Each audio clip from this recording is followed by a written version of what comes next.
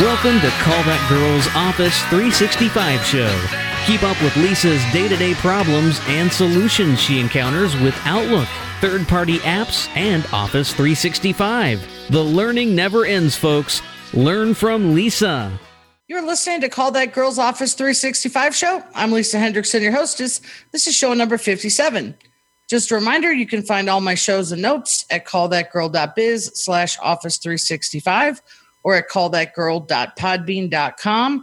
And also now, hopefully, I'm going to start having all the shows up on YouTube, so you can check them out at youtube.com/callthatgirl. And before we get on with our guest interview, I want to take a quick moment to thank our sponsors at AppRiver. They are web and email specialists, and they've been my vendor for 3.5 years. I'm very happy with their services and their sales. They're all based out of Florida. They're open 24/7. Most of the techs at the first level answer everything right away. And if you don't find that they can answer it, they usually move your call to another level engineer. You never have to call Microsoft, and that's why I love working with them.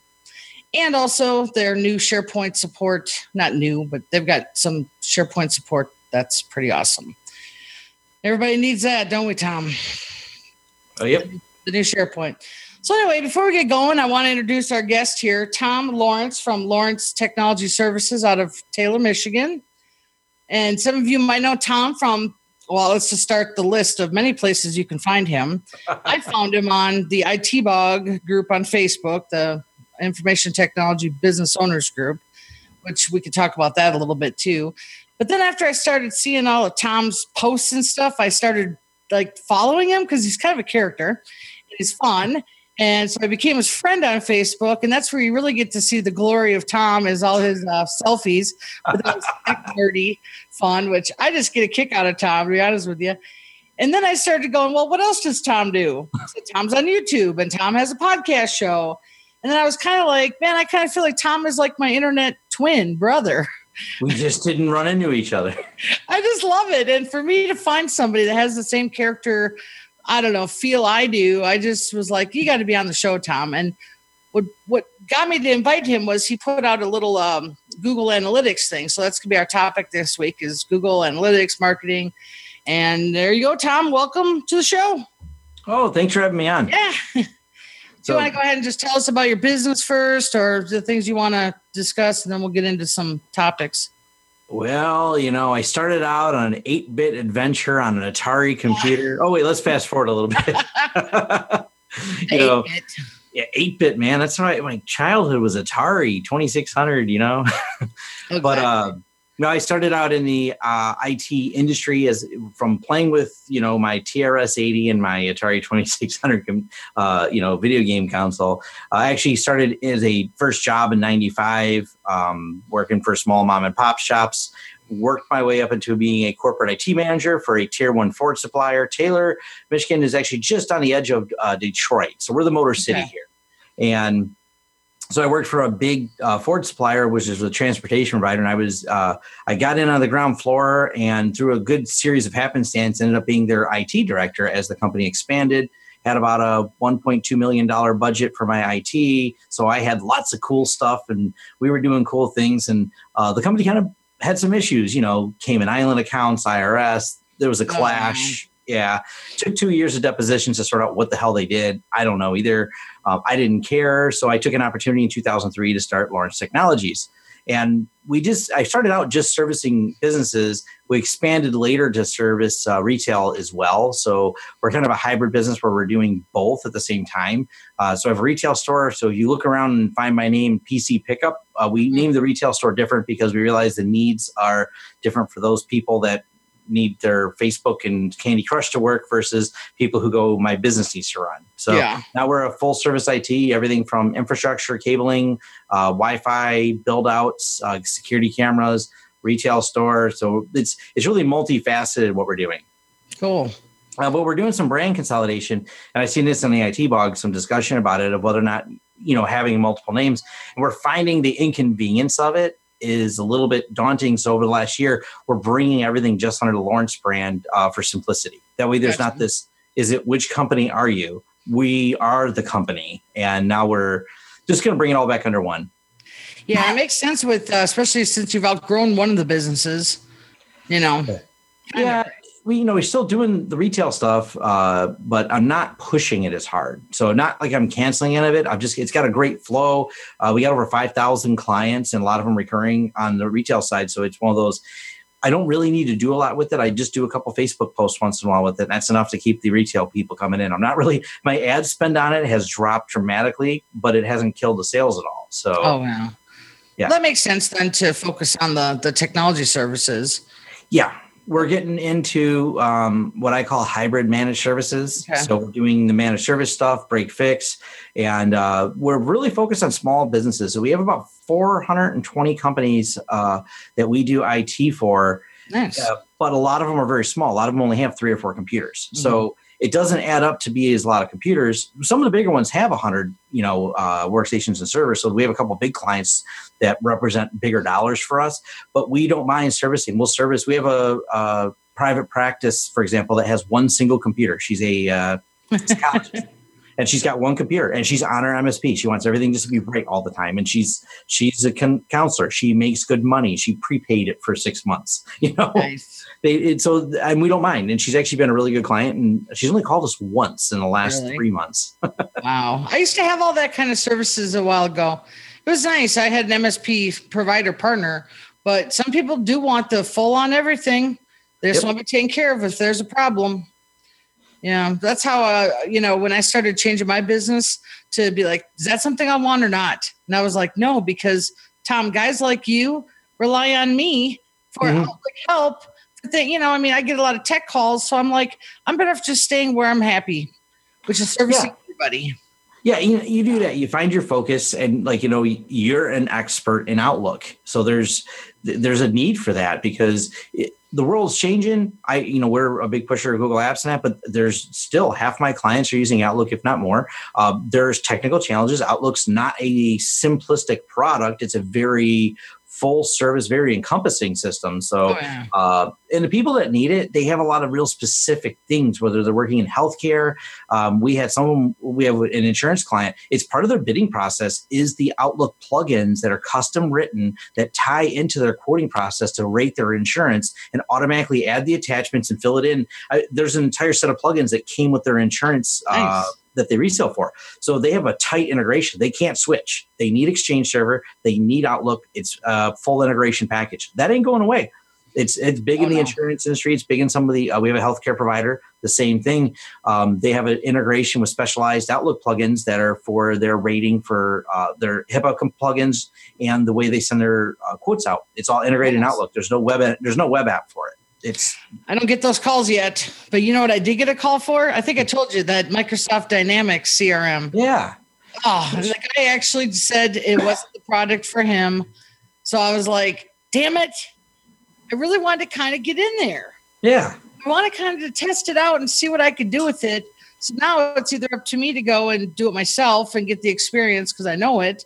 I know Outlook, and it's to try to beat it up a little bit, but I don't know. With the CRM and the plugins and stuff, I get so there's so many. I can't keep up with learning them. So I just know the top 9. Those are the standard ones everybody knows. So, hoofda. All right, Tom. Well, let's do this. Let's go into the topics I want to talk about.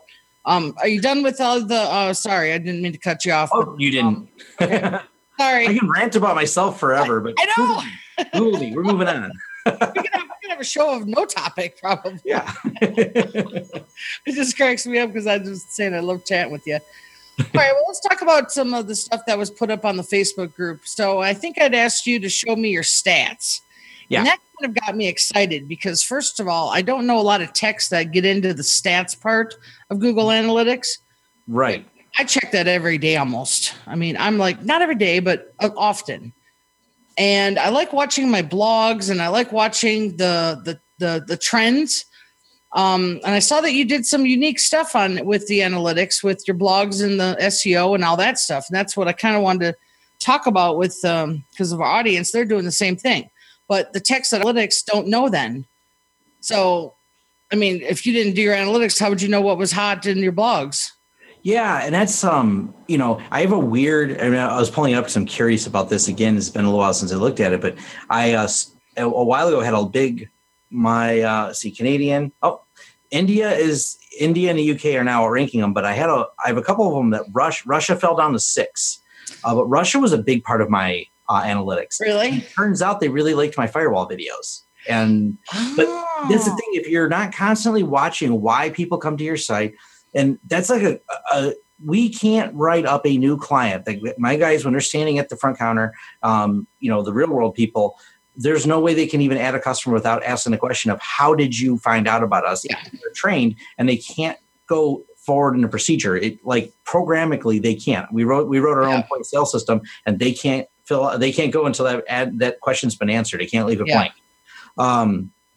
So I'm constantly watching client acquisition, and I'm watching on how we acquired the clients on the analytics. Because I got to know why people are coming there. And then I'd also shared some of my stats with you for like my Facebook videos, and it's the same thing. I did the little Pokemon Go videos or promotion, and that's my kind of, you take popular items, trending items that people want to talk about, and then you bring them a little bit back, and you're keeping yourself in front of them, and that's the key. Because now I'm on the tip of their tongue, and it's just weird. Someone sees that. And they message me and they go, I have a password problem with my laptop.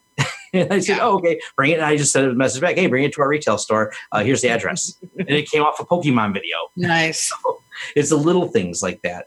But you're constantly keeping yourself out in front of them all the time. That's a big key. But then you have to know how to get out in front of them. Look at your analytics. Dig into it. I really like the user flow on when you're looking at the acquisition, when you look at like where they came in and where they dropped off, like what they clicked through, and you kind of build a story in your head of, okay, they landed on this blog post, and then from this blog post they were interested in this one, and then they actually went to the About Me page because they wanted to learn more about my company. And if they stop there or go to the contact, we don't get as many emails as I'd like. I've tried. I don't really know why. That's not really where they seem to reach out and call me more than anything else. Yeah. The lead capture part, is that what you're saying? Is you have a little problem with? Yeah. You know what? I think it's because this is where I'm going to go with this right now, is that we do things on social media that is not always for a client to call us. Right. It's for your technicians to learn. Right. So a lot of our analytics aren't necessarily, they're going to make us money by either clicking on a video or something or whatever. But that's why it's harder when you're doing social media stuff like we are, and helpful to everybody, not just the clients. Yeah, you got to break it out. And that's been helpful too. We had a school that contracted me for some work, and they had seen the videos, and the technician there was stuck on something. So then they reached out to me because they seen my videos, and the video was more tech focused. Mm-hmm. But then they said, you know what, this guy must know. So then he talked his boss into contracting me to do the work remotely. Nice. So it's one of those, it's kind of indirect, but it ends up directly helping me, which is really good. I helped this doctor's office out in Florida. Same thing. They had some firewall problems. And I did mention you earlier, before we talked to the show, a guy from Turkey, and he just had one little question. It was an easy fix about the way the VPN was set up. And I'm like, Turkey needs a VPN out of the country. Interesting. Yeah. And you never know who that real guy is. Yeah. Yeah, because they're going to tell you. No. Well, I like that. What I've been finding in the past few months is that the clients are going to YouTube with their Google searches. Yes. So what I'm finding is, I did this the other day. I said, I need to go look that up. I go, that's a YouTube search. I actually made the distinction of how my answer was going to be solved by going to which place, Google or YouTube. Yep. And I was like, I need a YouTube for that because I actually needed to see it or to do it. And that's why I'm finding more clients are saying that we're finding your YouTube videos, but I'm really not putting that many more out there. There's such a good metric there. I mean, the second largest search engine in the world is YouTube, not Bing, not Yahoo. It's YouTube. That's the second largest. And, with Google owning them, when you look at the search results, they're littered with YouTube videos. You have a link to a website and you have a link to a YouTube video. So there's just so much back and forth on that. And, one of the ways you could even market more is by doing little 30-second videos, how to do this in Outlook or how to do that in Outlook. The reality is there's videos on how to take a transmission out of the car. And what they usually do is they watch it and they go, well, I'm not doing that. That looks really hard. I will call this person who clearly knows how to do it and have them take care of it. You know, my firewall videos are, one of them's an hour and 15 minutes of detailed step-by-step procedures on configuring it. All the answers are in that video. And some of them watch it, some of them get partway through the video and they're like, you know what? I can just call him and he'll do it. I think the key to good how-to stuff is to not get down to the detail step-by-step like you would find in a blog, but to kind of go, so then you need to go do this. You export it out, blah, blah, blah, import it in, and you don't take the steps that they need. So then they're like, well, I don't know how to export. I don't know how to import. So it encourages them. They might Google that. But to my clients, for my rate, they're not going to go do that technical step, I don't think, because it's scary for them. Yeah. Their data, it's their Outlook, it's a lot different than they're worried about it, and they're worried they're going to screw it up, and it's their contacts. And especially if you work in the sales industry specifically, your lifeblood is that contact list you developed, curated, and exported and managed for every job you have as a salesperson. You hire a salesperson not because they're a good salesperson, but because they came pre-built in with their contacts, and they're like, I got this from the old company, it's on this phone. Cool, that's why we're hiring you. Yeah, you don't know how many hijacks I get paid to do, Tom. Yeah. Client calls me a Sunday night. Can you remote into my computer? And I'm like, for $200 an hour, I will on a Sunday night because they're leaving tomorrow. And I'm like, I'll go back up anybody's stuff and put it onto a new server. I don't care. I have no qualms with that. Tom, before we get going, maybe we should explain to the listeners what Google Analytics are, just in case they don't know. Yeah. So first I'm going to say the best, is your website in WordPress? Oh yeah. Okay. I figured it seems like you're a WordPress kind of guy. So if your website is on Google Analytics or it's set up with it, you can go to a special link that Google gives you and you can track your website clicks. Now I'm looking at mine right now because Tom, I wanted to ask you a question about something, but sure. You can actually see a lot of data and it's almost too much data. I don't look at it all myself. My favorite buttons are behavior. Yes. And then I go to overview. And then I look to see what my page views look like. I'm not really a big one on worrying about the bounce rate, which the bounce rate is how fast they leave. I don't even care about bounce rates. That's kind of old in my opinion. But I like looking at the page views and the pages that are top ranked. And that's what got me interested in talking about this with you, Tom, was your stuff and your top links were incredibly different than mine.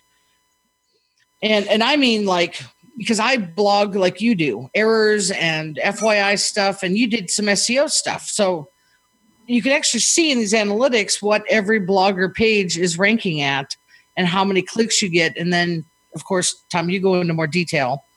As you said, you could watch where they exit and all that. I've never even looked. Oh, yeah. Well, there's a user flow, and take a look at the user flow and break that down. All right. I'll do that. I might even have, I'm trying to remember if I have, as I've done a bunch of, I do a lot of public speaking, and that's what led me to YouTube is I've been doing for years public speaking, and I missed the boat because I should have recorded everything I did. But I've done a couple training things, and a lot of what I talk about when I train people on it is watching the user flow, because you watch the ins and the outs, and you're kind of, like I said, that's where I'm really building my story of where it is. So when I look, for just like a couple months of how many people directly landed on my structured cabling, because we've been really working on that page to capture a lot because it's a big ticket item for us. And I see 2,000 people, that was their start page, not my homepage, but specifically starting there. Do you want me to screen share? I could show you mine. Yeah. I mean, I thought that now I'm doing video for the shows. If you're watching, if you're watching a podcast, listening to a podcast, you can check out the YouTube. So let me screen share this, Tom, and at least we can show people what I'm talking about. See my mouse? Yep. You see the mouse? Yep. Okay. So this is where you said the user flow is, and I have no idea what this is. But you're looking at because you're looking at it by country here, so you can change it. Oh, let's go to my favorite country, India, where of course all my fans are on my Facebook page.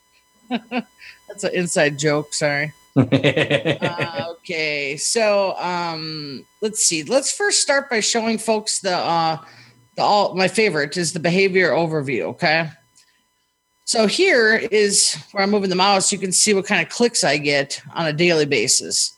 Now, Yes. mind you, these are all during the week it's high, during the weekend it's low. This day I had something awesome happen. I don't know what, 515. But then down here are my what I would call the good blogs and the good pages right here. This one here, Tom, this blog's been out for like 6 years. And it's still a big hit. God, I rank on number one for almost all these keywords for years now. Yeah. But I don't want to kill that blog, even though I don't do the tech support anymore because I'm worried I might lose ranking somehow. So it just stays there. But this one is one of my good blogs that's really hot and has been for months. It's an Outlook error. Here's another top one. And I got that old internet one. And then these all come down. These are pretty much the top blogs. But guess what this one's from? Remote support terms. Okay, yeah. I put that up on the Facebook group for the IT Bog, and we got 127 clicks on that from that IT Bog group. Isn't that something? That's pretty cool. Well, not all of them are from that, but I don't get that many clients that actually read down to this level. So, I mean, I know that the Facebook group, those people were interested. That's a lot. Yeah. So anyway, the top troubleshooting repairs. Now I've got this kind of all over the internet now, so it's getting okay in clicks and stuff. But then you can view the full report. I'll do that here real quick. So then for the folks that are trying to see more detail down, you can go see what the next levels are of your, what's ranking high. Now, what you said earlier, Tom, is you got to watch to see what's trending. Well, that the blog for the time limit for logging on was reached. That one started creeping up and I started wondering why. And I found out there was some kind of a glitch with Outlook. This was almost up to 1,000 at one point. Wow. Yeah. So of course, what I do is I go and change that blog to say, call me. If it's a live blog, you can put whatever you want on there, So, all right. So let's scoot over to that user flow. And now we can I know you mentioned it. I don't even know how to run this. Change it from country. Okay. And you do it by, for example, you can do like advertising, Ooh, like an ad group, a campaign, or behavior, and you can look at how you acquired them. Ooh, okay. Let's like landing page. Yeah. Okay. So see, now what you're seeing is, like for example, right in the second one down. Yeah. They started there at your homepage, and then you can see where in the interactions, they flowed out. Now, the down arrow means drop off. That means they hit that and they didn't go any further. Some of these people went over. Yeah, you're seeing a whole lot of people hit that very top one, but they didn't go anywhere else on your website. Yeah. But if you hit the homepage, now you're looking at them seeing, okay, the next click was contact us. After that, it was, the publications, the tags. You're following where they're going for each one. Oh, interesting. Very cool. So you actually have on the third one down, you have better flow because they start there and it leads them back to your homepage. And then you follow that person from your homepage and you can see what you're doing is start page, interaction, second interaction, third interaction. Now, the people that on third interaction are ones you want to really look at for retargeting because they've dug into your website. So now those are the people that you go, okay, they're interested. They have now started all the way over here and wandered their way through my website. So they're really looking at my services, they're sizing me up. And the number doesn't have to be big. Like you said, there can be one guy looking for a migration and you're like, hey, a couple migrations a week and I'm a happy person. Yeah, no kidding. Those migrations are good work. Yeah. And so what you try to do is start developing behavior analysis off those people that landed 3 interactions in because they're clearly digging around on your site for something. Yeah. They're looking at you, wanting to know the history, wanting to know some pricing, wanting to know maybe what you do. And then that's what you can, there's a right-click option for group details, and you can start breaking it down. Okay, let me try that. So this okay, one, yeah, they want some proof. They run to your testimonials page because they read what you do, and now the next level they go, okay, this person does the services I'm looking for. What do people say about them? And now they're flowing through to that. And look at 50 seconds on that page. That means they spent some time reading it. So this is the details you want to know, because you're like, you know what, maybe I should throw a few more testimonials on there. Yeah, screw that bounce rate. That's 50 seconds of, that's only 7 people. That's good. Yeah, and it doesn't take much because it's all about, because you're a very focused, specialized. So it doesn't take you. If you had 7 large jobs come out of it in 1 week, you're happy. Yeah. Heading to the casino. Not far for me. Not far for you. So this is really interesting here. And you know what I think what I would want to do is, if I was going to get deep into this, I'd want to go look at all my pages on my website, which if right now I'll just throw up the current Call That Girl. So I have a real simple navigation bar here. Testimonials right at the top, which I used to not keep on there until I started having clients ask where it was. I was like, well, now it's right here. So you can't. Yeah. It used to be hiding over here because I didn't think anybody gave a shit. But actually, Tom, they do. They do give a shit. Right there, you had people, and whenever you can try, and this is always the hardest part, especially for what we do, because there's not something we're selling online directly. So you don't always have that relationship between them and the actual final sale. Like, were they the same? Were the sale for the big migration, did it come from that one of those 7 people that spent 60 seconds reading through my testimonials?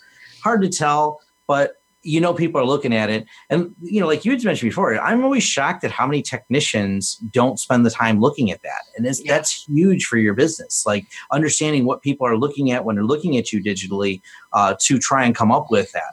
Now, Facebook does have an advantage because I use conversion pixels from Facebook. I have embedded in my website. Mm-hmm. That way I can do full tracking of my Facebook ads and Instagram ads and see what converted and brought those people actually to the pages for my call to action. Wow. So I'm using that. So I have a whole nother set of analytics I do on just Facebook. Yeah, and I haven't done any of that stuff because I just don't think it's for my... I don't know. Maybe it would be good for me, but right now I'm just busy as it is.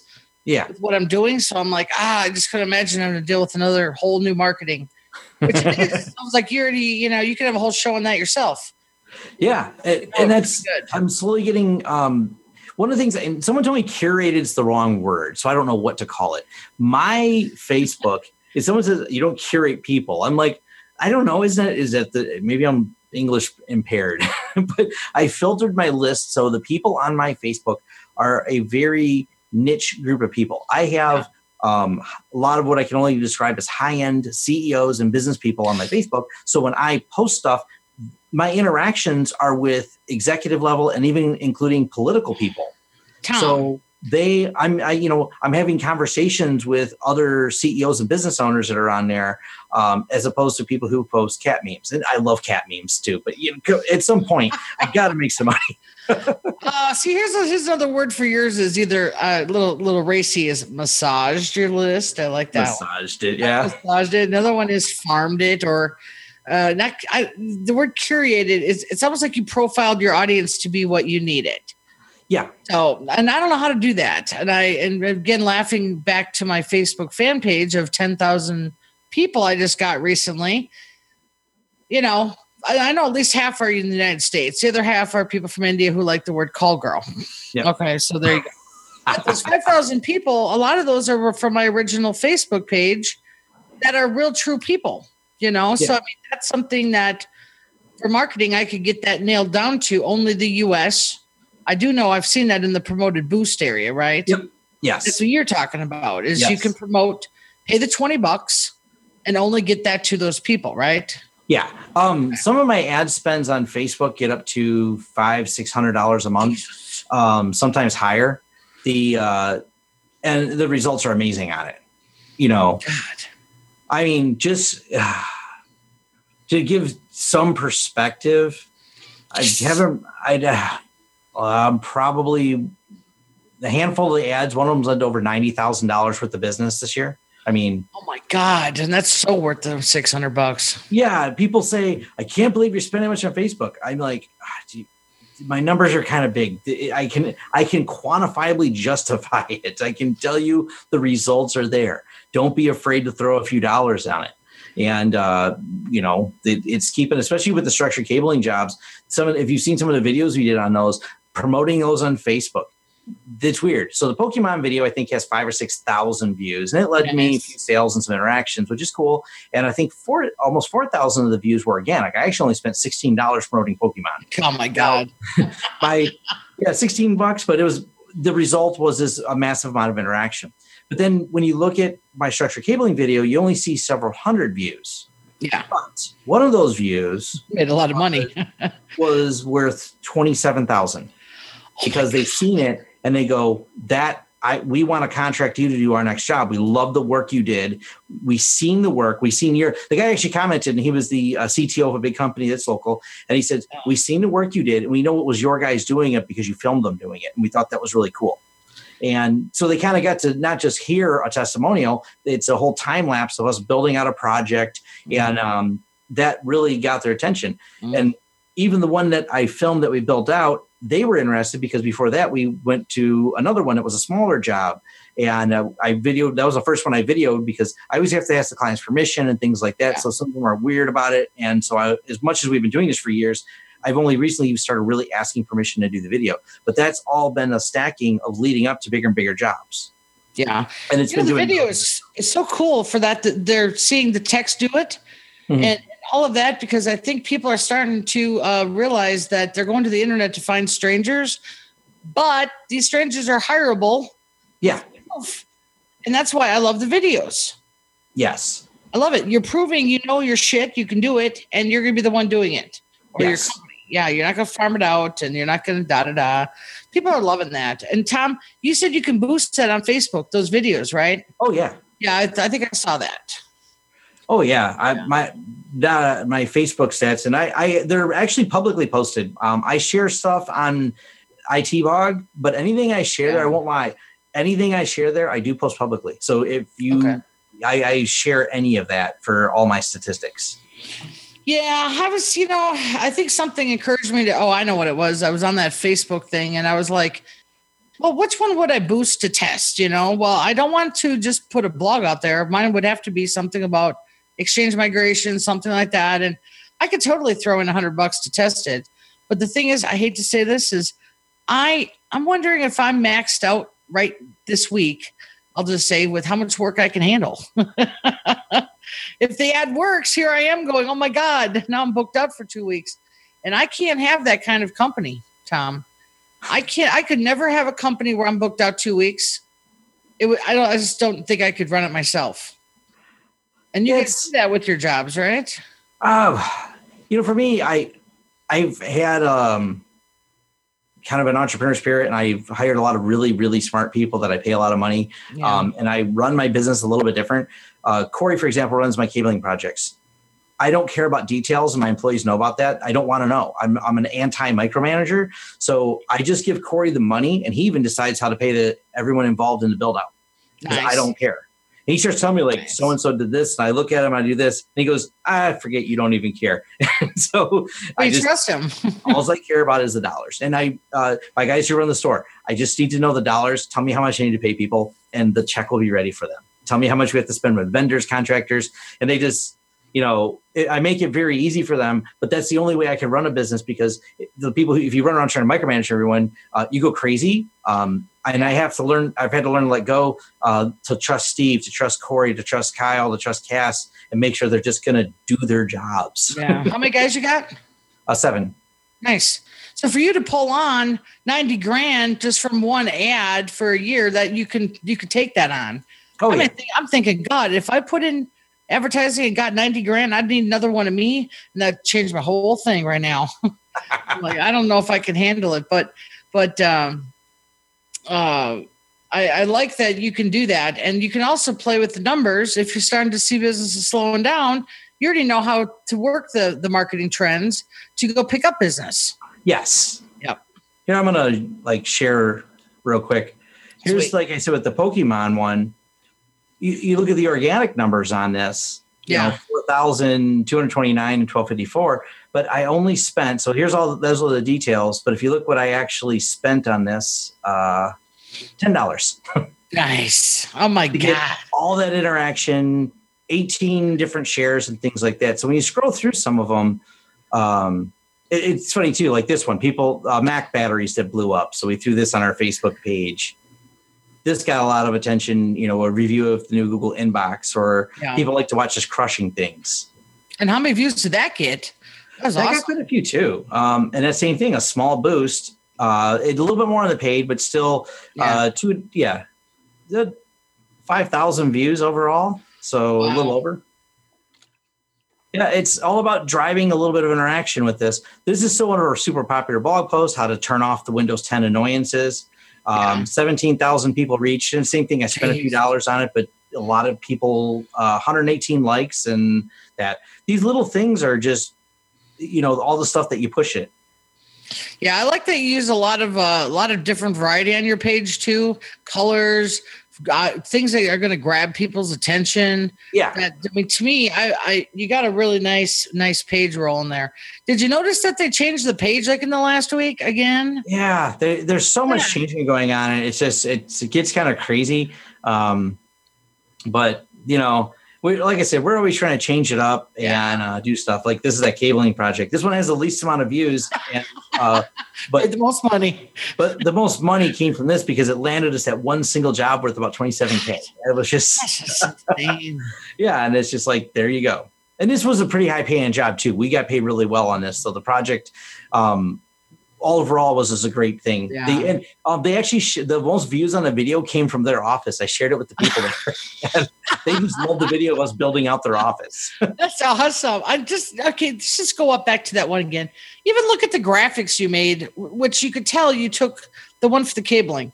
Yeah. You spent, I don't even know who does your graphics. Do you do it? Me. Oh yeah, I do everything myself. I do all my own video editing, post-production. I have about $5,000 worth of camera equipment. I got lights. I got soft boxes, everything. But even just look at just the intro graphic, it looks freaking awesome. It shows that you put in the time to make it look good. It's not choppy and, No, we put a lot of it in. Everything on it is a time lapse. Cool. So there's like all the video work that went into actually how these guys built it all. Dang. How long did that take to make?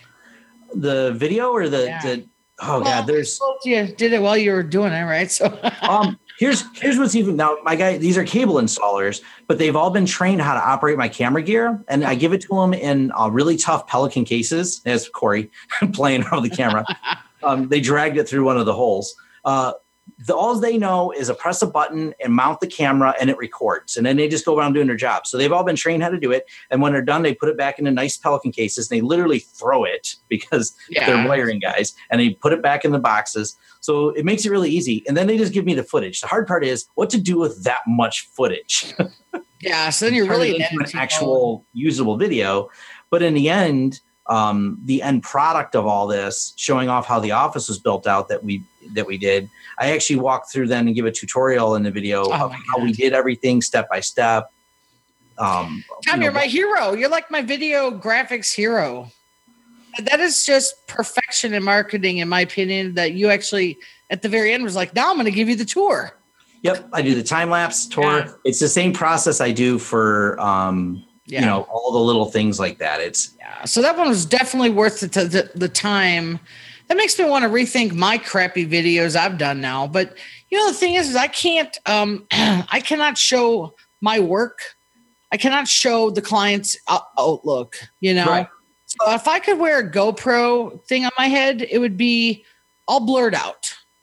Yeah. And that's where it gets a little tricky with me too. Yeah. So what we actually do is, like, for example, my LastPass video has thousands of views. It's a real popular video. And I can't show the details of LastPass with my passwords in there. So I went through the trouble to create fake websites with logins. So LastPass could populate it and then actually show you how it worked. So there's a little bit of things you have to do because I same thing with my clients. I couldn't just film it all of my clients either. Worries about trade secrets and stuff like that. So I stage things, I set things up, I put them together. It takes time to do it, but in the end result product is that much more. I have a whole tutorial on how I do my accounting with Linux and some of the back end stuff. And same thing, I had to blur everything out. I had to lock it all down. You can't just throw it out there. And so that's a big credit. There's a lot of post-production. So I understand why it can be daunting for people to really get into that. But on the same side, I'm as open as I can be. It makes me money. Yeah. I try to be open too. And when I make my videos, let me just tell you that the most frustrating part is all of a sudden I'll be in the middle of one doing a how-to and freaking customer data pops up. Yeah. So then I get all flustered and I have to start over and it drives me nuts. Instead of just going, okay, I'll patch that later. I lose my whole train of thought because I'm so mad that I thought I got the data off because I have a lot of PST files with client names in them. Yeah. Fixes I've done. So it's like, I almost did a video machine that's just for that. But I don't know. I've been doing a lot more of the videos and it is daunting on me. I don't know how to do the graphics, but my guy Ray does that for me now. So I'm happy. But just for you to be able to do it all yourself, it's just it's awesome. I'm jealous. Yeah, it's just one of those things. Like I've been doing video stuff. The secret about me, and if you Google enough, you'll find this. I spent 9 years as a professional photographer. While I had all this going, there was just something else I got into. So I've done over 300 weddings. I've been published a couple times. There's actually a Huffington Post piece about Detroit, and my son's on the front page of it because of some photos I did with him. Oh my God! So I love art. So you got 9 lives. They're real. You got 9 real lives, Tom. That's awesome. I can tell that you like the camera and that's, like I said, it shows in your Facebook personal page too, which I can kind of tell when people like you actually enjoy what you're out doing, that you take pictures and stuff. And that's like the smiling face of social media. You know, I don't get out enough to do that right now. Yeah, the thing is, the key to social media is it is social. It is personal. Too many people focus on, these really generic looking cookie cutter things they just keep publishing over and over again. The goal is to draw engagement. Yeah. The last video I started playing, I lit the hard drive on fire. And then we made a B-roll of it because we made some horrible choices lighting a hard drive on fire because my friend thought he could put it out in a way that didn't really work. And he's fire on it. And then he burned his fingers and the camera was rolling. So we said, okay. And we put that together and that got a whole bunch more views because people are laughing at me for lighting myself on fire, which I've done more than once now. People like that kind of instant fun stuff. Yeah, they totally do. Okay, Tom, I got a couple more questions here for you. Let's see. Well, we looked at the list. That's how free talking this went. I love it. I think we covered some Google stuff, some YouTube, some Facebook. So what would you say right now is like your top marketing that works? Top. So much of my engagement is coming from my constant interaction with people on Facebook and communication with them. This goes on my personal Facebook. Well, it's I like to call it living your brand. So people know me as a tech guy. So people just constantly throw tech questions at me. So that drives a lot of the good business relationships. Yeah. People still buy from people they like, and they're going to Google to an extent. I'm doing the best I can on the Google. We're getting a lot of hits. I got the Google AdWords has been great for driving a lot of the traffic. Hard to get good conversions out of it though. It does drive big numbers, but it doesn't get some of my biggest jobs have all been from these things like seeing that video. Yeah. They made a connection. We had some mutual friends. So I had a friend requesting the guy and became like, we started talking through Facebook before we actually met in real life for me doing the job. Yeah. So there's an element of, yes, it came from Facebook. Yes, it's kind of personal. The jobs we get from our Google Analytics are usually just the smaller ones because they're people a little bit of price shopping, but they want some quality and they know infrastructure is important. So they Google us and go, hey, look, those guys. My landing page for structured cabling has those videos embedded in it. All my YouTube videos get re-embedded all over my website. Yeah. So anywhere I have the words for the SEO and I have the video for those who don't like to read. Exactly. And people like watching because no one likes to read anymore. No one wants to read anymore. And because I try to make the videos entertaining and, it starts out with a time lapse with graphics that make you want to click. So it's all feeds into it. I like those graphics too. I was like, I'd watch it, not even like cabling. Yeah. Because I like the graphics. They look fun. That's what I want to try to. And then you see a bunch of guys in a time lapse in a big white empty building turning it into a finished office. So yeah, it looked nice. It was very impressive. I talked to Ray, my graphics guy, and said, okay, now that I'm seeing something work here, I need to invest money into getting it done professionally, because everybody tries to do things on the cheap. I'll admit, me too. I love doing my blogging, but I did start to notice that if I'm starting to get calls from clients that are liking the cheap stuff, how many are going to feel attracted to the quality work? Right. Because they're going to be like, hey, that looks like a freaking awesome video now that I've spent some bucks. And that's where I find that I do like spending money on things that work. I mean, I spend thousands of dollars a year on marketing stuff, even though I might be doing it myself, like video stuff and all that. So, well, I haven't dove into the Facebook stuff yet, Tom. I'm getting a little nervous that I'm going to want to, but I think I definitely need a class on it. I think I'd start with the boost post. That's what you did, right, in the beginning? Yeah, the boost posts are easy until you drill down. When you start doing the drill downs, they're amazing, and they get. Oh man, I have specific ads that only target small business owners in my area and things like that. I mean, you can get demographically very specific with your target ads because Facebook knows everything about you. And I know. You see how many diet things I get on Facebook. I don't even use the word fat in my profile, and I get diet stuff. They have image profilers. Buys. You got to remember, Facebook buys because this is what's even creepier. And I have this in one of my videos for the drill down. It's even creepier because Facebook buys data from all kinds of third-party sources that are collecting it, and then tries to match the data up with you to figure out who the anonymous survey is related to. And I break this down in one of my videos on how to run a Facebook ad and in depth. And when you start looking at it, because it tells you source of data is either Facebook or some of their third-party sources that they purchased. So they really give you an insider's look. It's almost creepy because the general public doesn't know how much aggregated data there is behind Facebook. So that whole algorithm ranking, but they give it to you because you can go. And I actually help several of my friends' businesses with their social media. And one of the things we've done, for example, for a photographer, we can focus on life events. And I did this for a hall rental and anyone who works in the wedding industry, because I have a lot of contacts in there. We set up Facebook ads for them that targeted people who said they got engaged. That was the only criteria. Oh, wow. Because if you get engaged in about 1 year, you're going to need a hall, you're going to need a photographer, and anything else in the wedding. So you can set up the ads so specific to people making life announcements of engagement, and then you just hammer down the ads on those people because you're doing it geographically to your service area, especially halls. People aren't going to go maybe 30 miles from their house for a hall. They're not going to drive real far. So you get some really narrow areas, and all of a sudden you're only spending a few $100s, but they had incredible conversion rates because, hey, there's a hall popping up. And we just got engaged. It's amazing. Facebook knows what's going on. I know. Facebook. I'd like to use the word "my Outlook crashed" because I know that those are 3 words that people use all the time. Right. Oh, I'm so mad. My Outlook just crashed. Poof, ad. Exactly. I love that. Poof, ad. I'm right there. Tom, that's the thing is I'd have to get very specific because not a lot of people go onto Facebook and say, I need an Outlook expert. You know what I mean? But they type in the words that they are having problems with.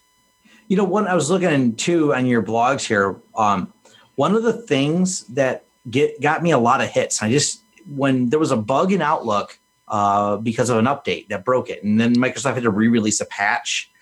I put a post together of how to fix it with the IDs in the part of it. And that still drives a lot of traffic for people searching for Outlook because it's the crash ID. I actually took it and typed it out into my blog, how to fix Microsoft Crash ID this. And that drove a lot of traffic because they're Googling the Outlook crash, like you said, but then they're throwing in the error code numbers. Yeah, I do a lot of error code work. In fact, I try to, anytime I find a good error that I fix, I'll go and compare it to other people's fixes and be like, oh, well, I can get on page 1 now because I have a good authority word with Outlook and all the other top words. So I usually rank on page 1, admittingly, easy if I do it right. Yeah, you see, I'm looking at when you did it where you put the knowledge-based numbers in there, which is perfect. That's the kind of stuff that you need because it was for your hotfix missing for anonymous authentication and Outlook mail control panel. And those little things like that really do help a lot when you put the error code numbers in there and the knowledge-based numbers because people are searching for them. And totally. You're nailing it right there. I scroll down a little. You got the video. You got the schedule time with Lisa. You know what you're doing. Dude, I'm a marketing gal. Let me show you guys. I'm going to screen share my videos. Hold on. I got to find which screen share I got it on. Well, the thing is I learned was, tell me if you could see my screen here. Yeah. Okay. So one thing I learned about YouTube and Google is that they're brother sister. And you definitely, and I don't mind showing my analytics here of the, here's my next video coming out. Is sometimes they got to sit and cook, people find it and it'll take some time, but let me scroll down to, so here you can tell I was getting colorful. I was like, let's show some pictures of me because that's really me. I don't know if I'm going to do that all the time, but I start with the simple ones and they have short views, but then give it a year or two and then they got thousands. Yeah. Like this one I just did 4 months ago, 1,500. It's not a top ranking one, but look at that error. Now go Google that right now. Outlook cannot log on, and I should have 2 place marks in Google. I should have my blog will be on page 1 for sure, and maybe the video, but I don't think the video made it yet. Yeah, but that's the whole thing. Is you have the videos there, and especially because when you're focused or you're specialized in something, it's a little bit different because you don't need to have 10,000 views. No. You need to have that one viewer who's got money. Yeah. That one guy who's like, I will contract you to do the work. Because it's not like you're fixing 10,000 copies of Outlook. No. You're fixing a handful of businesses that are in a bind that you have the solution for. Yep. And that's why these little ones here, how to clear all filters applied with IMAP and Outlook. I didn't know how to write that one. But you know what? How to clear all filters. I got all the big words. Yep. That's all that matters. And then I've got the 2,800 or whatever, but my blogs have more. So what I did was in this blog, I actually added the video to it as a little bonus because I was like, well, some people are not going to like having to read it out when they can watch it. So I put them together, and here's the hotfix YouTube video right there, 4,000 views. Not bad. And then I go back down a little bit more, and I got how to share and exchange an Outlook on iPhone. That one's a hot one. I don't know how that one became hot, but it just started bursting. So I like. You know what though? That's a big deal because it's not simple as it should be. No, and I have a blog on that doesn't have anywhere near the clicks. Which, like we said, YouTube is where people are finding things. It probably ranks higher. Well, you got to think of what people are going to want to do: either follow instructions or watch. And so don't waste your time like I've done spending one time I spent 4 hours on a 2-minute video, Tom. You know how much it drove me nuts because I kept making mistakes. So I was finally like, okay, I'm doing this wrong. That's where you just got to get good at the editing part and you chop it all back apart. And Now, what I started doing is said, I'm not going to show people how to fix things anymore. I'm going to talk to them.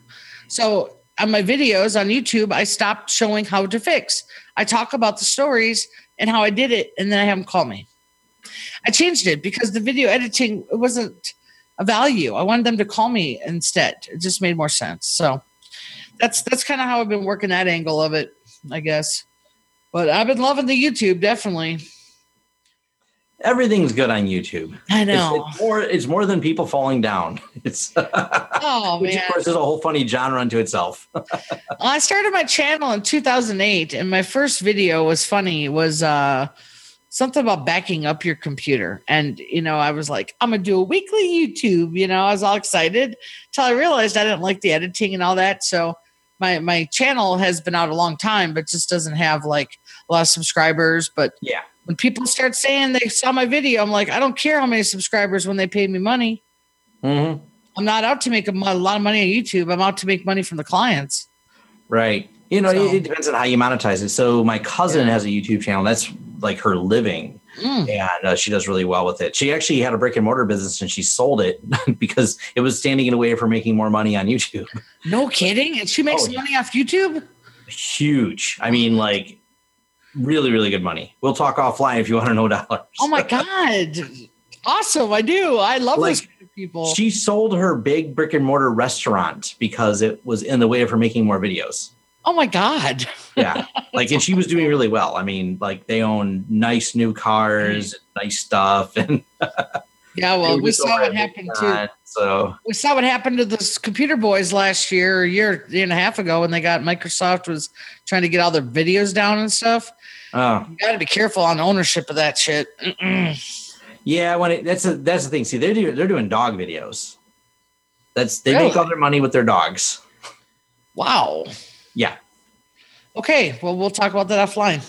I'll fill everybody in later. Things that because I host her website, and her stats you just are more than blown away with.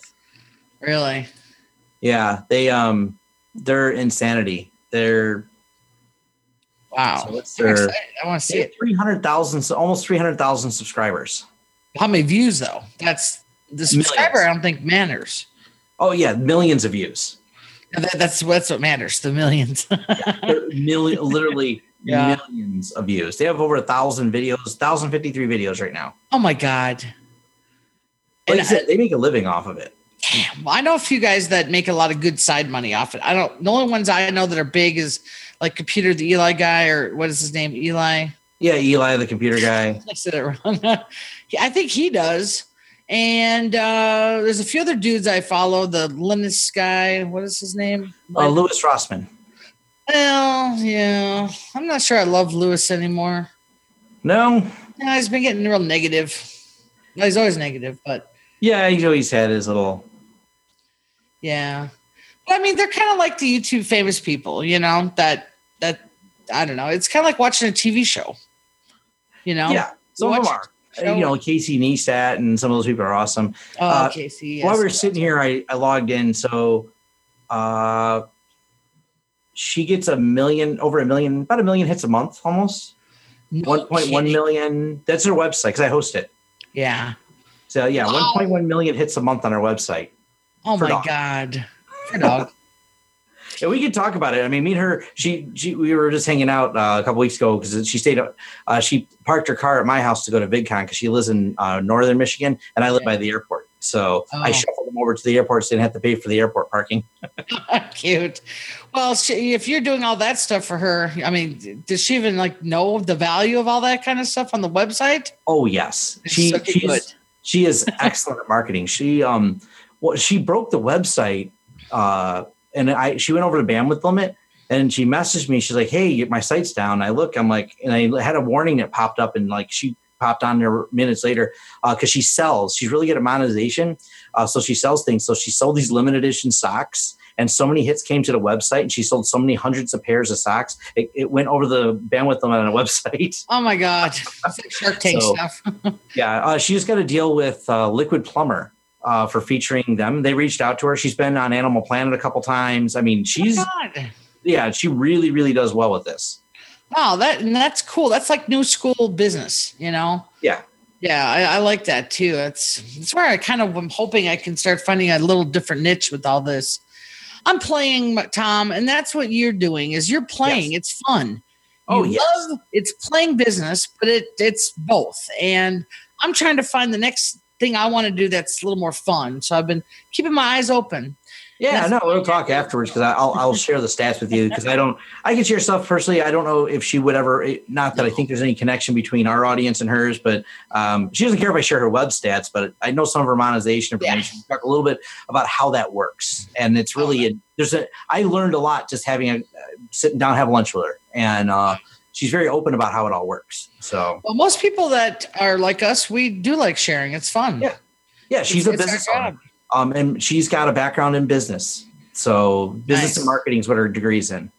Her restaurant's amazing. Like she sold it to her brother. So it's not like she really got rid of it, but she doesn't run it anymore at all. She sold to him, but their restaurant has a line out the door every day. Who's she to you? Your sister? They live in Alpena, Michigan. No, who is she to you? My cousin. Cousin. I thought you said sister. Sorry. Yeah. Oh, interesting. Wow. So she built that company up really big with that business. And on the side, she started doing this thing with her dogs and the Jeeps because they do this whole Jeep off-roading thing. And that level of marketing turned into, we're making money, we're meeting people. And then it got so big, she's like, God, we don't have time for this because we have a restaurant to run. Which one are we going to choose? And they like doing the YouTube videos so much more. And they said there came a point where that started making them more money than a restaurant that was that busy. Like they have one of those delis that got dining and everything. And they're swamped because they do deliveries for all the local businesses because they're in a downtown historic district. They're right in the middle of it. So they're the only place around that serves the kind of food they serve. So they just have all this business there. So it's pretty neat. Yeah. Sorry, the sun is starting to get in my eyes here. I've seen it. I can tell. Like I flipped my things the wrong way. I have here a plantation, plantation shutter, so it totally like shuts the sun out because in Vegas it is so hot. Yes, every day. Which, by the way, Tom, I do bitch about my my heat problem every show a little bit. Because I have to have some consistency. It's a bitch about the weather, the heat, which hasn't rained here in 6 weeks. So it's really bad. I was so thrilled we had a drought, and I'm like, yay, because it rains a lot here in Michigan. And I don't like rain. I like drought. Yeah, it's a moist area, no doubt. Which I'm kind of just waiting for the fall to come so I can just get some relief. And I'm in my 3rd month of the heat, and I'm making it, but it's a lot. It's daunting. And I've got 3 humidifiers blazing. I was saying earlier pre-show, I drink like 8 of these or more. I mean, I never feel satisfied. Yeah. Like I could drink water till every single minute, and I'm just like, I'm still need it. It's very weird. I never thought I'd feel this before. Well, you work remotely. Pick a better location. I'm just going to throw it out there. Yeah, I know. Well, remember I was in the Keys. That was awesome. And then I was in Miami, and I don't know. It is fun remote, though. I did, I don't know if you knew, I traveled for the 14 months. So okay. I worked in my truck for 2 long haul cross country remote. Oh. Yeah. No migration work, though. I learned you got to have internet that's going to be very strong to do a migration. So I make me nervous being on the road. Because you're connected for so long. We do migrations as well. It's funny because being in business for 13 years means the clients that we put servers in and on-premise exchange for and things like that, we're now doing cloud migration and retiring those servers off of their network, all these years later. We sometimes go on site, we queue everything up, we set everything up remotely, and then we just monitor it remotely once we're done. Let me ask you this real quick. Do you guys do managed services for all your migrations, or is it just like a one-off and they're done? Both. So it all depends on which one we are. So if it's part of a managed service plan, because out of our clients, it's kind of a split. Some are on managed services, some are just break fix, call us when they need us, and things like that. Yeah. So and I never understood I have a meeting with a potential sales rep, but where the company she left, that's their thing was they exclusively do managed services. Yeah. And she always found it to be hard as a salesperson because they have these very strict criteria. If you didn't match those criteria, that's it. Well, the company kind of tanked, and that's how she got free again. And it got bought out by another company because they weren't really making the numbers they wanted. But someone wanted the client base that they did have, so they just got absorbed so they don't have to deal with it no more. But she's like, as a sales rep, she goes, it's really hard to sell because they give me these really strict criteria. And we're like, we whore around, we'll take everyone. Why not? Yeah. I can't do MSP, but I do the break fix. And then a lot of people at the end, they're like, yeah, we don't want to pay you anymore. And I'm like, well, then you don't get that fast service next week when you have a problem. Yeah. It just depends on what they want, Yeah, exactly. And my more tech savvy clients, sometimes they don't need anything. I mean, literally they're running all the antivirus, all the updates. They manage everything themselves really well. We have some engineering companies that we do break fix for. They're high level CAD engineers. Yeah. They don't have silly computer problems. They're working very complicated 3D modeling and design. These are highly educated people who are very tech savvy. So they don't bother with our managed services. If they have a problem, it's because something really didn't turn on, and they'll pay us to come out and fix it. Oh, exactly. I got some AutoCAD clients too, man. And these guys have no problem paying to get that support. I love those guys. Next to lawyers, I think they're my second favorite. Lawyers are weird because they just argue a lot. Not me. Really? I love them. Oh, I just picked up one. I just picked up another one today. You know what? I don't like using the word profiling, but if I see a request come in from a law firm, I'm like, I just go right for the 4-hour pitch, which a nice 4 hours, $500 for me, Tom.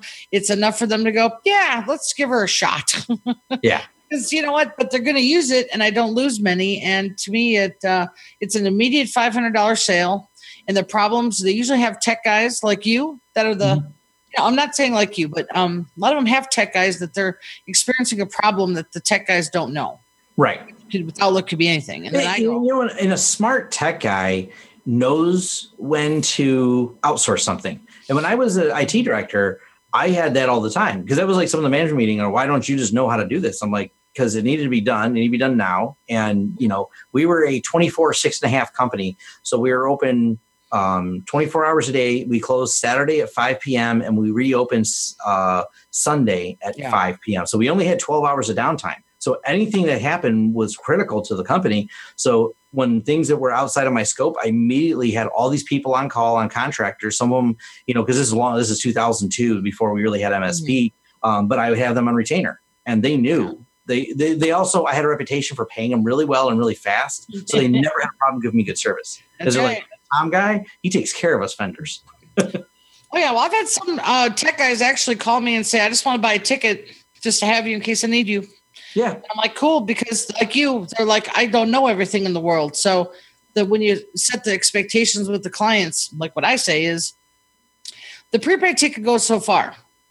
If it's outside of my scope of my knowledge range of what I can fix quickly, I'm not going to do it because that puts you in jeopardy of your computer maybe not being serviced right. And I don't want to be responsible for a job I don't know. Like Windows 10, a lot of that stuff is way too outside of my interest level now.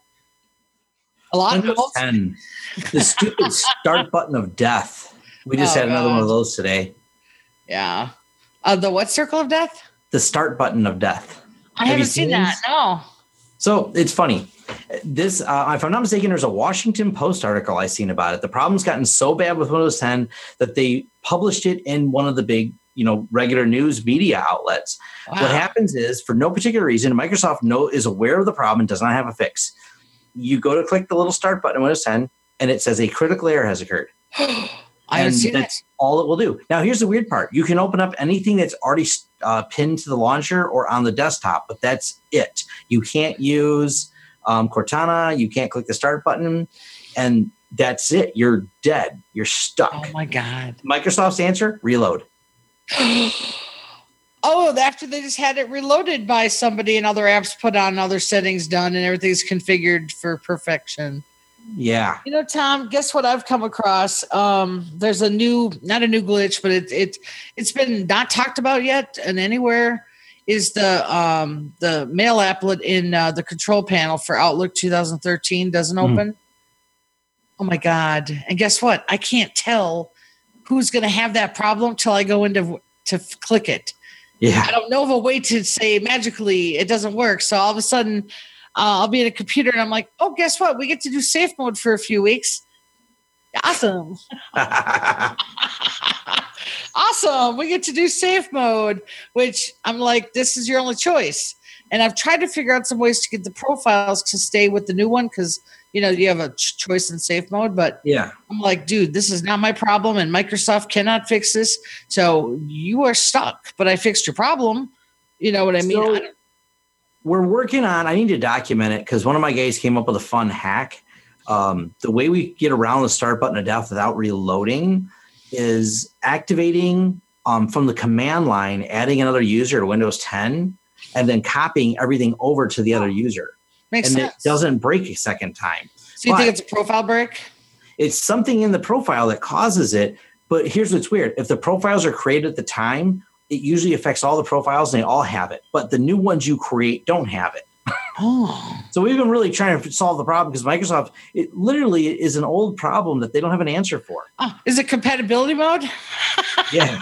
It's just like you just can't open things anymore. And to think that it actually reached a primary news outlet like, oh, yeah, Microsoft's aware of the problem. And Windows 10 people are like, Microsoft, you pushed us into this. You forced it down our throat. You auto-upgraded us to this. And it's not ready for prime time. And you have problems that you can't solve. Oh my God, that's business community. They're losing confidence in the company. Oh, that's funny. But they're also realized they're married to it and they can't get out. It's a messy divorce. Oh my God. Well, yeah. I found that here's what the best part was is I've downgraded so many people from 16 to 13 just to get shit to function. Yes. And now I can't fix anything until this glitch is fixed. The clients have all been cool though. They're like, we get it. And I say it's a documented thing. And I'm like, how come no one else is talking about this? Have you seen it anywhere? This glitch with the control panel app, the mail applet? Not much. Oh.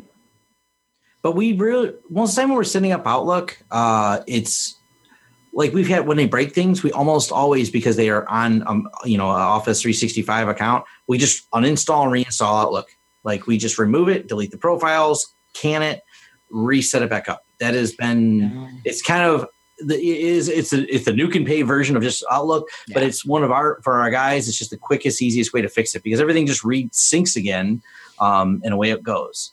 Our problems. We've had some really stupid problems with Office 365. We had one of Microsoft's nodes in our server farm got on a spam list. Nice. Yeah. And Microsoft is absolutely useless. I posted on Reddit and everyone's like, yeah, it happened to me too, and different node.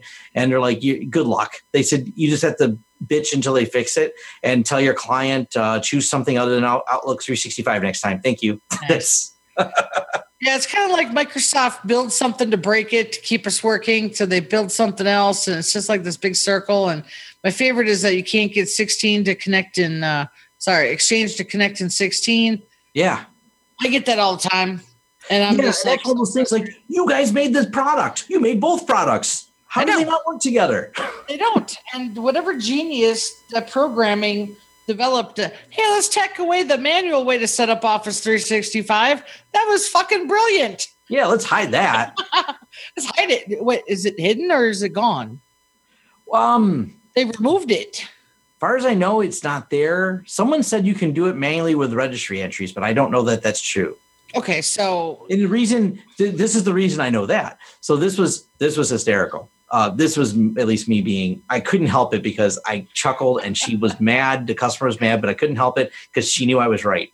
So the owner is a company that was set up on Google Apps. Yeah. Got bought by a new owner. The new owner loves nothing but Outlook and thinks Google is the most evil, horrid company on the planet. Like they should be gone. I can't believe the government hasn't broke them up. That's her attitude on Google. Whatever.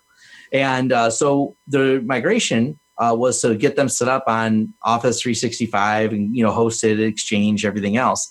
So when the day I came to do the migration and setup, it wouldn't set up the users and it wouldn't give them an error. It just kept spinning and spinning and telling me it was wrong. So we finally got in Microsoft support, which took almost 30 minutes for them to respond. I used their live chat support and they said, what's the problem? I told them and they said, oh, our servers are down. We can't add any new users. And I looked over at her and I just smiled and she's just like, shut up. I'm like, I'm not joking. She thought I was joking about reading it off the screen. She comes over, looks over my shoulder because we were actually on site doing this. And because they don't like things done remotely, weird client, but they were willing to pay the rate to have us out there migrating. I said, nice. And she goes, money's not an object. I said, well, then I'll see you in about half an hour. And I'll bring my 4 or 5 techs with me. Yeah. So it's just funny. You look over at her and she's just like, she's livid because we're there. We're supposed to finish it. And we can't because Microsoft, and then she goes, when's it going to be fixed? So I typed exactly what she said, when's it going to be fixed? And he goes, we don't have an ETA on this problem. Nice. And I'm just like, what? I said, I guess you'll just have to keep using evil Google for a little while longer because we can't switch to mail records yet. And she just rolled her eyes. Yeah, it's kind of like you're hijacked and kidnapped at the same time. Yeah. You can't do anything. And I'm like, how do they have downtime like that? I mean, just, oh yeah, we can't. And what's weird is they said their existing users were fine. There's just no way to add a new user because what it was broken specifically was that the users they can log into the Outlook web app, like the web interface worked fine. So the users are technically set up, but you couldn't add Outlook because Outlook would not do, it would just sit and spin instead of actually finishing adding the user. And like you said, if there was a manual way for me to put this in, so that's what I spent some time Googling because she told me to. And I said, hey, I'm by the hour. I'll Google stuff. I said, I'll use Google to try and figure out a workaround for Microsoft Down server.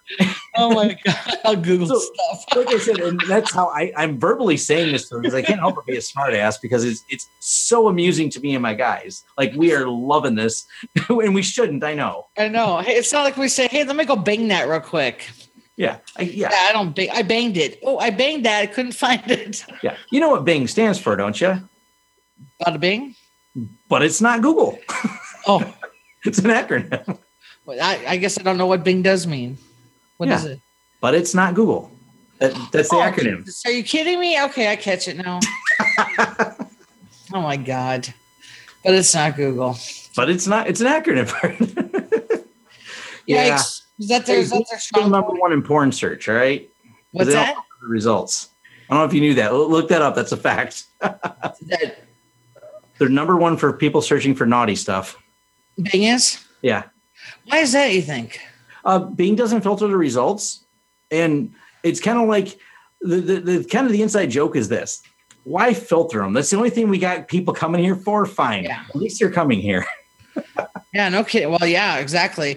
I think a lot of people, the reason why they Bing instead of Google is you're right. The history doesn't show up. And I would think that if you were being naughty, that someone doesn't know how to go into the Bing stuff is easy. No, I know it's very different because with Google, they know Google's logging all. And then your Google search history ties to your phone. So people, the stuff they type into the Google search, they go look in their phone, they hit recent search, with the Android syncing, and they're like, oh, I guess I did look for that. So they realize, and people are becoming very aware that that's how Google works. Yeah. They keep an entire report on everything. So just wandering over to Bing is probably a lot easier for them. Well, they're not going to track me in Bing because no one cares. No one cares. The government's not asking for your Bing search records. No, exactly. All right, Tom, well, let's do this here. Let's close up the show because we didn't follow any of the topics on my list. It was just a free talking show, which I loved. But we did talk about, we covered some page analytics. We talked about some stats. We talked about some YouTube and the power of that and the power of video. So we created a new list. Exactly. And for those that, are listening, I do have usually a little topic outline, but I'd love that the free talk usually, goes to it. And we did cover most of it just in different ways. So awesome. I was like, Tom, you got to be on the show. And then let me create an outline real quick, though. I don't know what we're going to do. All right, folks. Well, let me close the show up here. Tom, do you have anything else you want to say? Pitch your stuff, whatever?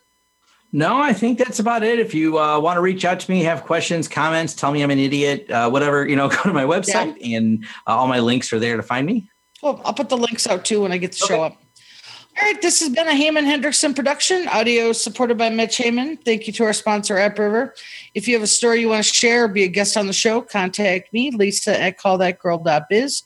If you need any tech help with migration work, Outlook expert, you can call me at 612-865-4475. That's it. See you next time, folks.